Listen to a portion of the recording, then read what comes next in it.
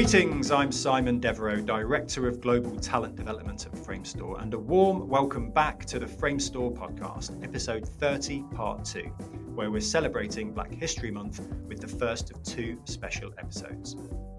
In part 1 on Monday, we had the pleasure of chatting with Abdou Sako, an incredibly talented FX artist at Framestore Montreal, who's not just a Framestore artist, but also a dedicated teacher at Afro VFX. As you know, we put him in the hot seat for our signature 13-question grilling, also known as the Framestore Podcast Dailies. Today, we're switching things up as we pass the mic to our guest co-host for this week, awesome lead animator, Christophe Boyoko. So, let's not keep you waiting any longer. Sit back, relax, and enjoy episode 30, part 2 of the Framestore Podcast, our special Black History Month edition.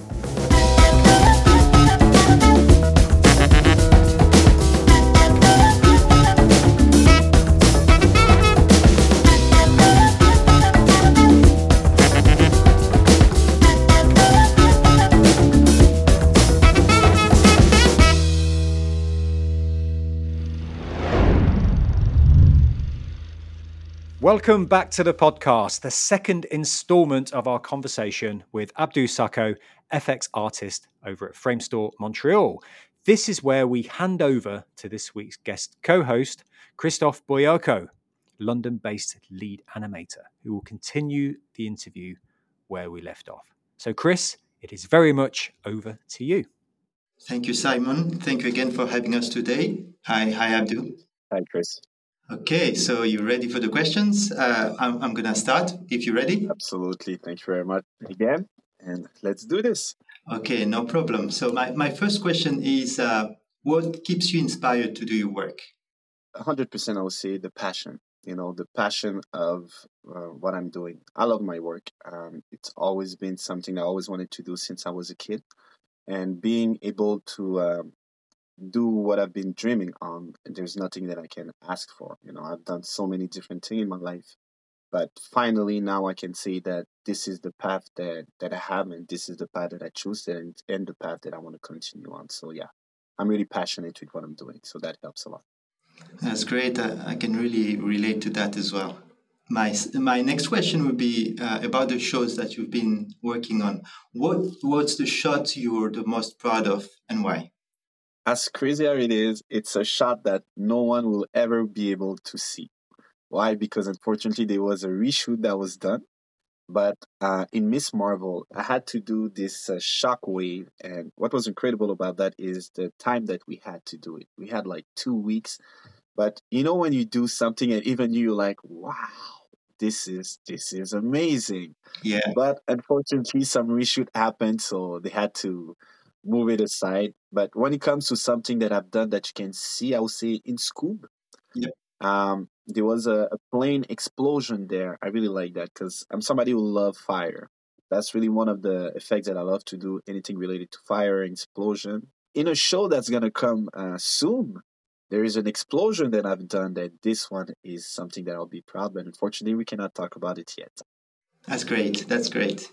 So for the next question, what's been your most difficult shot and why? I would say that was when I was working in Lord of the Ring, Ring of Power. Okay. It was another fire shot, but one of the reasons why I found that was very difficult is because when I arrived in the show, it was towards the end of the show, and what's happening a lot of time towards the end of the show is that you already have some setup that are done, and they want to use it to keep the same look and everything. And to be honest, at that point, that setup was just not working. And the thing that I find very hard to it is that you were trying to do something really, but they really wanted to stick with it. But at that time, maybe I didn't have the confidence enough to just redo it. Yeah. I guess I could have done that, but I didn't know better. I didn't know that I could have just, do it myself my own way, to a point that a lead actually had to take that shot to do it, and he had to scrap that setup and redo it himself a new one. So, and that's, again, you learn from that, and even told me, say, I'm looking at that and you're right, but don't be scared next time to just do it your own way. If it works, it's fine. But I got stressed a bit because of the timeline. So I wasn't sure if ever I decide to just scrap it, do something my own, how people gonna react. But hey, you learn from it, and that's fine. Definitely, that's the most important. You learn from it, and next time you know how to approach. Exactly. Yeah. So on to the next question. If tomorrow you had to transfer to a completely different department at Fremstore, where would you go and why? I would say animation. Why? Because when I wanted to do video game, when I was telling you when I was young, the only thing I was seeing was animation. Animation was the first thing that I wanted to do when I started in the industry. It's just that after that I saw effects and I was really into that. But animation definitely. Crowd too. Crowd is another thing. Well, it's close to effects because but crowd I love it. I'm a big fan of Lord of the Ring, and I always remember that part there in the Two Tower, the Helm Deep sequence with all the crowd that you see everywhere. So that will be definitely one of the two departments that I'll be doing, animation and crowd. That's funny that you say that because for me, before jumping into animation, I wanted to work in movies and I wanted to do effects. Like I was super passionate by those big explosions in movies, but unfortunately, I chose animation. I discovered animation, and I thought, what? Why not trying that? So you were me from another universe, basically.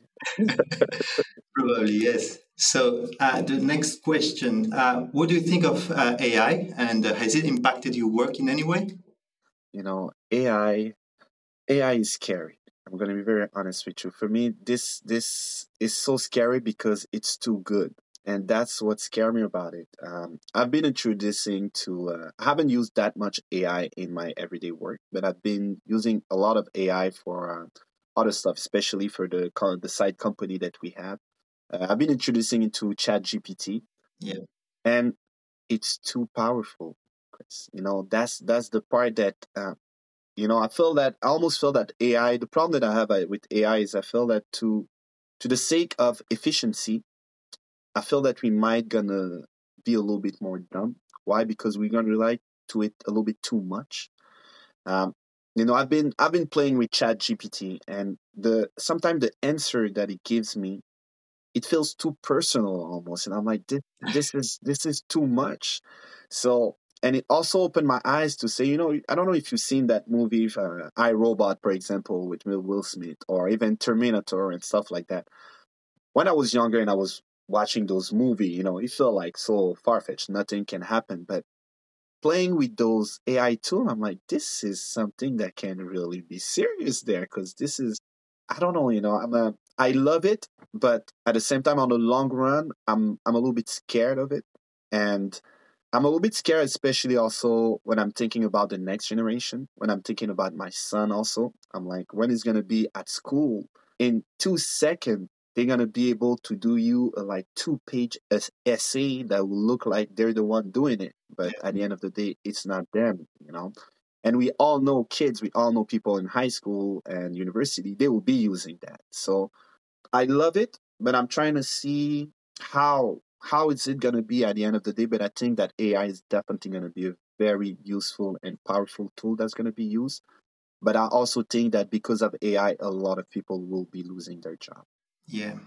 I would like to hope that if we learn how to use it in a good way, it's going to be positive for everyone. But between you and me, Chris, you know that doing a thing in a good way for human is not something that we like to do, right? That's true. My next question would be: do you need to code in order to be a good FX artist? That's actually, I would say, no, you do not need to code to be a really good effects artist. It's definitely very useful, but I would say this is a little bit, maybe this is a myth. Maybe we can put it. That would have been a good answer for a myth question there, because a lot of people think that when you're doing effects, all you need to do, it's code, code, code, code, code here and there. But I would say no, especially with tools like Houdini, where you can do this. You have 100,000 way to do the same thing. So if you're not the best doing coding, you have a lot of different way to do so. In fact, I'm not coding that much myself. Yeah. I'm a perfect example for that. I don't see myself as a master coder, definitely not. But it's been 7 years, then I'm here in the industry, and that never blocked me to do anything. And again, you have so many different resources out there that you can easily just do a search and you can use that.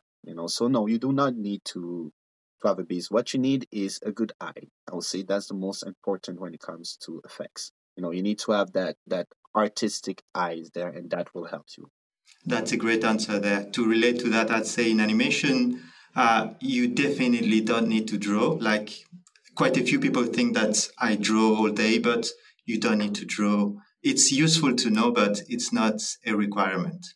So on to my next question. How important are references into your work? Do you do them yourself or rely maybe on the internet? Well, I mean, in ethics, it will be a bit hard to do it ourselves, making explosions everywhere. I'm sure. But it's a must. Reference is a must, and it's a key because that really helps you to, like we were saying before, you need an eye. You need to have an ID.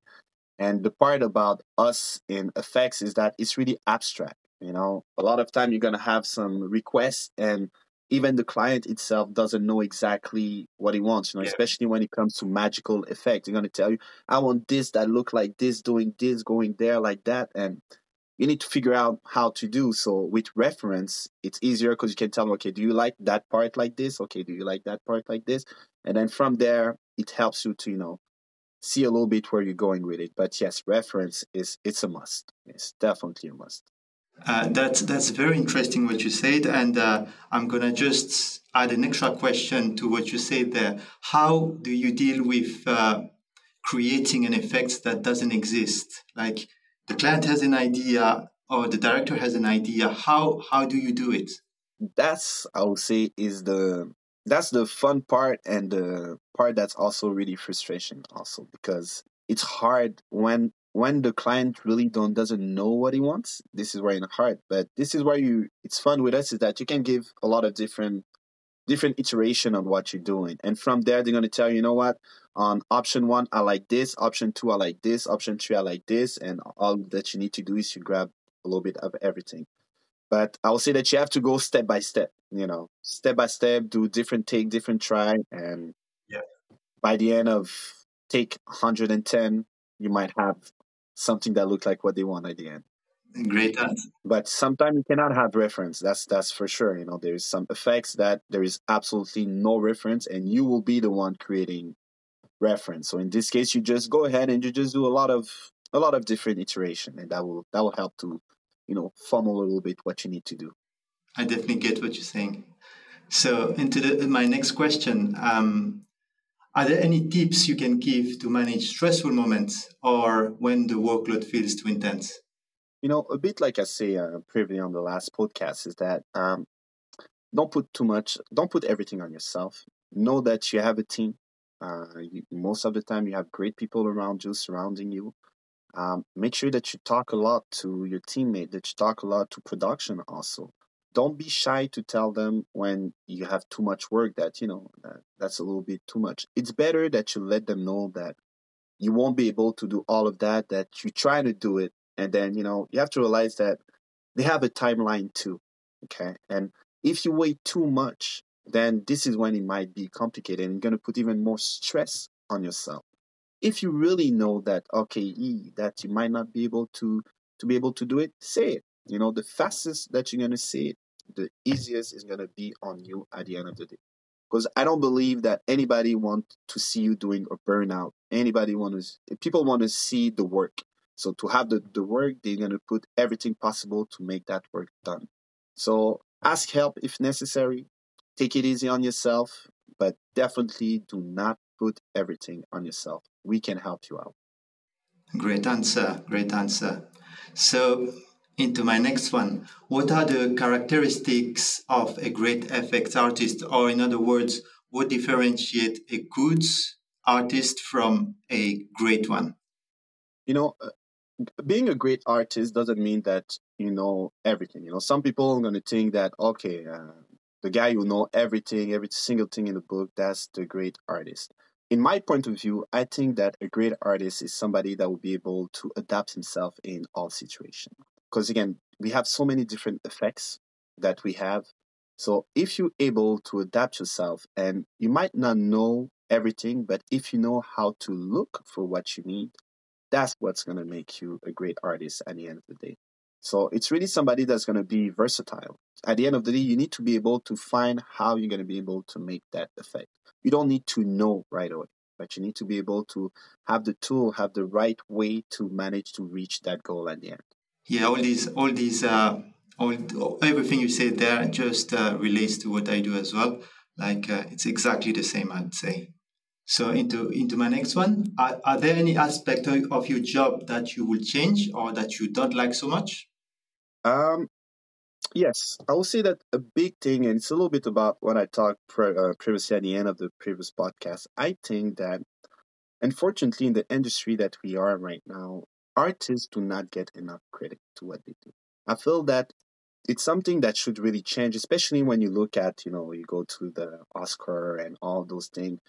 It's always about the actor, it's always about the directors. But again, the real people that really bleed at the end behind that is the artists. We put so much work into it, and I feel that it's unfortunate that in the industry do not recognize the work that people do. For example, you see you work so hard and then you see your name in that list at the end. To be honest, we'll say what 20% of the people will waste their time to wait till all the ends the names are there. Very true. But those are the people that make the movie that you just saw. It's not just the two names that you saw at the beginning. It's all the others. So if there was something that would love to be changed, is to really, I don't know how, don't get me wrong, I don't have the solution to how to make it happen, but I do think that as an artist, and I will be talking to all the artists, I think that we all deserve as much recognition as anybody else in that industry. I think you're right, and I agree. So into my next one. In animation, we have different styles of work. It can go from cartoony to realistic, and different sort of animation, I would say. So, are there any categories or types of work that you enjoy doing? You know what? Right now, I've been doing live action for a while, but I do really love feature animation. I really like it because one major difference that I find between feature and live action is that live action you need to reproduce reality. Let's put it this way, in a certain way, right? But when it comes to feature animation, it's just about just make it look beautiful. You can really let your mind go all out there. So, and especially now, you probably saw the latest Spider-Man with Miles Morales. The style that they have. Yeah, They have a lot of different style that you can play with. Like Ninja Turtle also that just came out. So that's something that is cool. You have a lot of different style, but I kind of like also feature animation. I love live action, but if you ask me which one I love the most, I think I might say feature because you have a lot of room to do whatever you want at the end. great answer. Into my next one. So, can you describe how you approach a typical task that you are assigned to do into your work? Um, I'll say you need to analyze a lot before starting to do anything. First thing first, you need to look at the shot and you need to figure out what's going to be the biggest problem that you're going to have in this shot. So basically, you need to break down it to really micro. I never look at a shot in the whole. I always try to see, okay, how can I break down that shot? Why? Because in effects, the reality is it's a heavy department. You cannot just say, let's say you have an ocean to do. You're not going to be like, okay, I'm just going to do a big one thing. That's just not going to pass because the resources just cannot handle that. So we get used to trying to break it down to the smallest to achieve a biggest goal at the end of the day. So I'll say the approach will always be the same. It's you analyze and you trying to break it down, and then after that, you try different options. You look at what's worked, and you eventually will be able to do that effect. That's great. So I have a sub question to that. Let's say you're given a hero shot. Are you going to look at what's been done in the past in other movies, or maybe prefer to start with a fresh slate and give you idea before going and looking at what's been done? Like how do you approach a fresh new idea? I would definitely always, it's just like a reference, I would definitely look at how other people done it, and from there, I'm going to try to make it my way. But I feel that it will be insane to kill yourself to try to redo something that already been done when you can inspire yourself from that. You're not doing what they're doing, but you have to inspire yourself with something. If you see that something already been created and working well, then you can improve that and make it even better. It depends where I'm at in the production.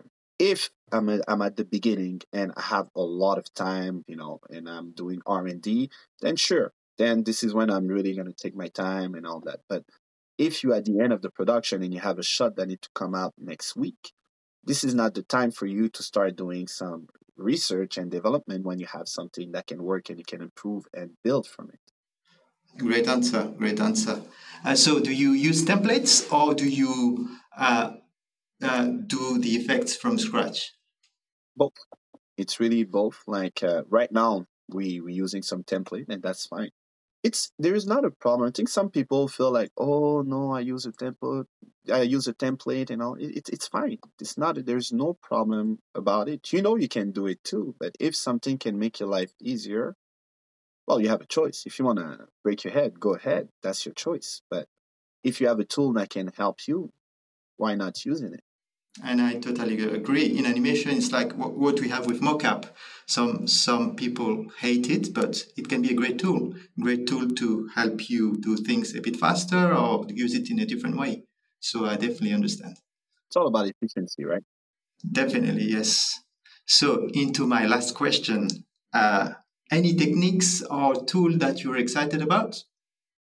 It's all regarding the real time, Unreal Engine and all that.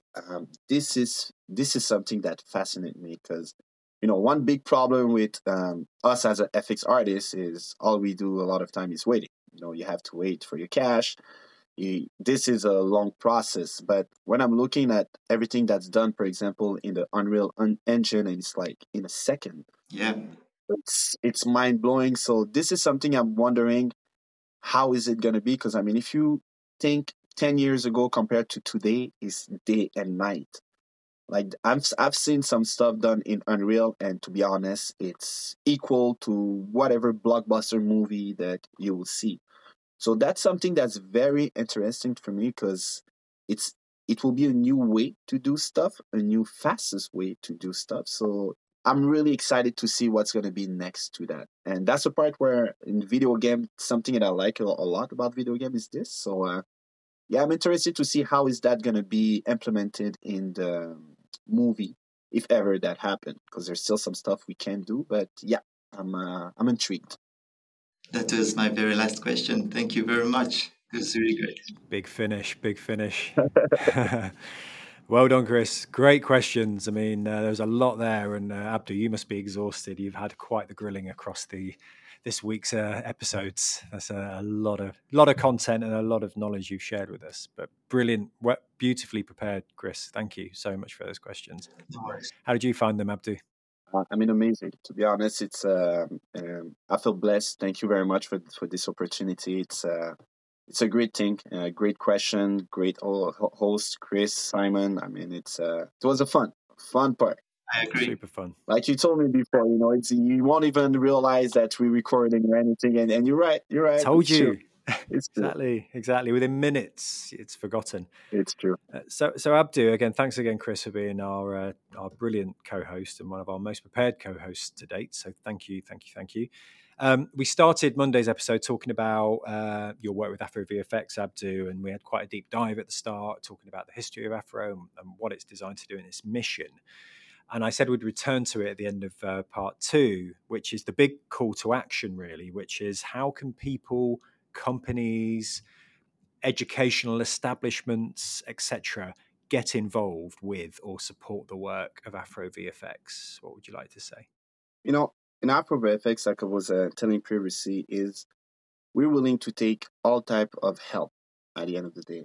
It can be just you as a simple person want to help out to just do some masterclass, that will be something that will be great. It will be, for example, want to do a whole full semester class also. It can be just giving feedbacks to the student. You know, they just show you some project and you give them some feedback. Um, Absolutely, if we can have some equipment, you know, I know a lot of time people have equipment that they don't even use, Yeah. but we have to realize that in the reality that we have in Africa, a computer here that's like 5 years old and you're going to throw it in the garbage, this is something that us can be used there, and that will be a game changer for them.